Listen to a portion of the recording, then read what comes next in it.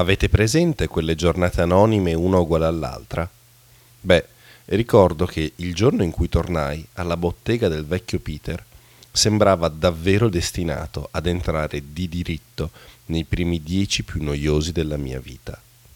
Era un banalissimo mercoledì di settembre e, come se non bastasse, avevo anche litigato durante la cena con mia madre, che non voleva permettermi di passare le vacanze di Natale ad Amsterdam con Christian e gli altri. Uscii di casa e iniziai a camminare per le vie del centro e, non so come, mi ritrovai davanti alla porta della bottega del vecchio Peter. Questa volta era aperta, mentre il portone accanto era desolatamente chiuso. Già, lontano dal palio, per il gentile signor affittastanze, è tempo di magra. Entrai nel negozio. Maremma Zucchina sembrava un altro posto. Tutto era illuminato da decine di candele e lampade di tutti i tipi e di tutte le forme. Ed era pieno di ogni sorta di oggetto, dalle staffe per andare a cavallo a vecchi candelabri dorati, da grossi libri ingialliti a cappelli sgualciti di ogni forma e colore. C'era davvero di tutto lì dentro, o almeno tutto quello che si sarebbe potuto trovare in una bottega di un secolo fa. Peter però non si vedeva, così decisi di aspettarlo lì, seduto sul vecchio sgabello cigolante su cui avevo visto seduto lui quando ci eravamo incontrati, e presi a strimpellare una chitarra acustica che era appoggiata lì accanto. Non per mancare di modestia, ma a suonare la chitarra me la cavo, e me la cavavo piuttosto bene anche allora.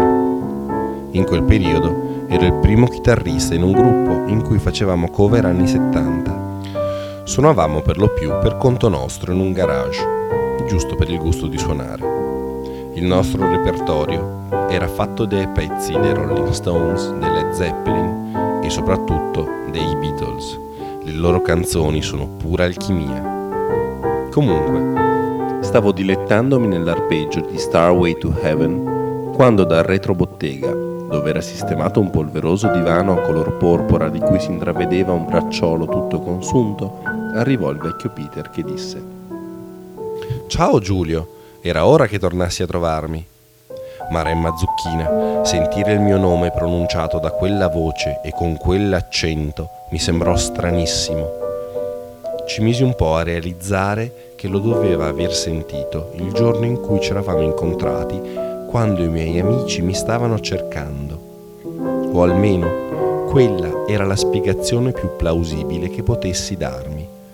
Ma lì dentro, ve lo posso assicurare, anche un ciao aveva quel non so che di magico. Il vecchio Peter prese a sistemare alcuni libri sugli scaffali proprio di fronte a me, al di là del bancone, sicché potevo di nuovo ammirare il suo orribile nasone. A quel punto smisi di suonare e stavo per riappoggiare la chitarra sul pavimento dove l'avevo trovata, quando lui si voltò verso di me e disse: «Continua Giulio, per favore, sei molto bravo». Io non me lo feci ripetere 2 volte e, senza smettere di pizzicare le corde, chiesi al vecchio Peter da dove venisse quella chitarra acustica. Non era di una marca conosciuta, né era uno spettacolo a vederla, ma aveva un suono davvero incredibile. Potevo aspettarmi qualsiasi risposta, tipo un «non lo so», o anche un «non sono affari tuoi». Ma il vecchio Peter, che adesso mi voltava le spalle al di là del bancone, mentre si allungava per riporre un grosso libro rosso sulla mensola più in alto, rispose, come fosse la cosa più naturale del mondo: «Chiedilo a lei».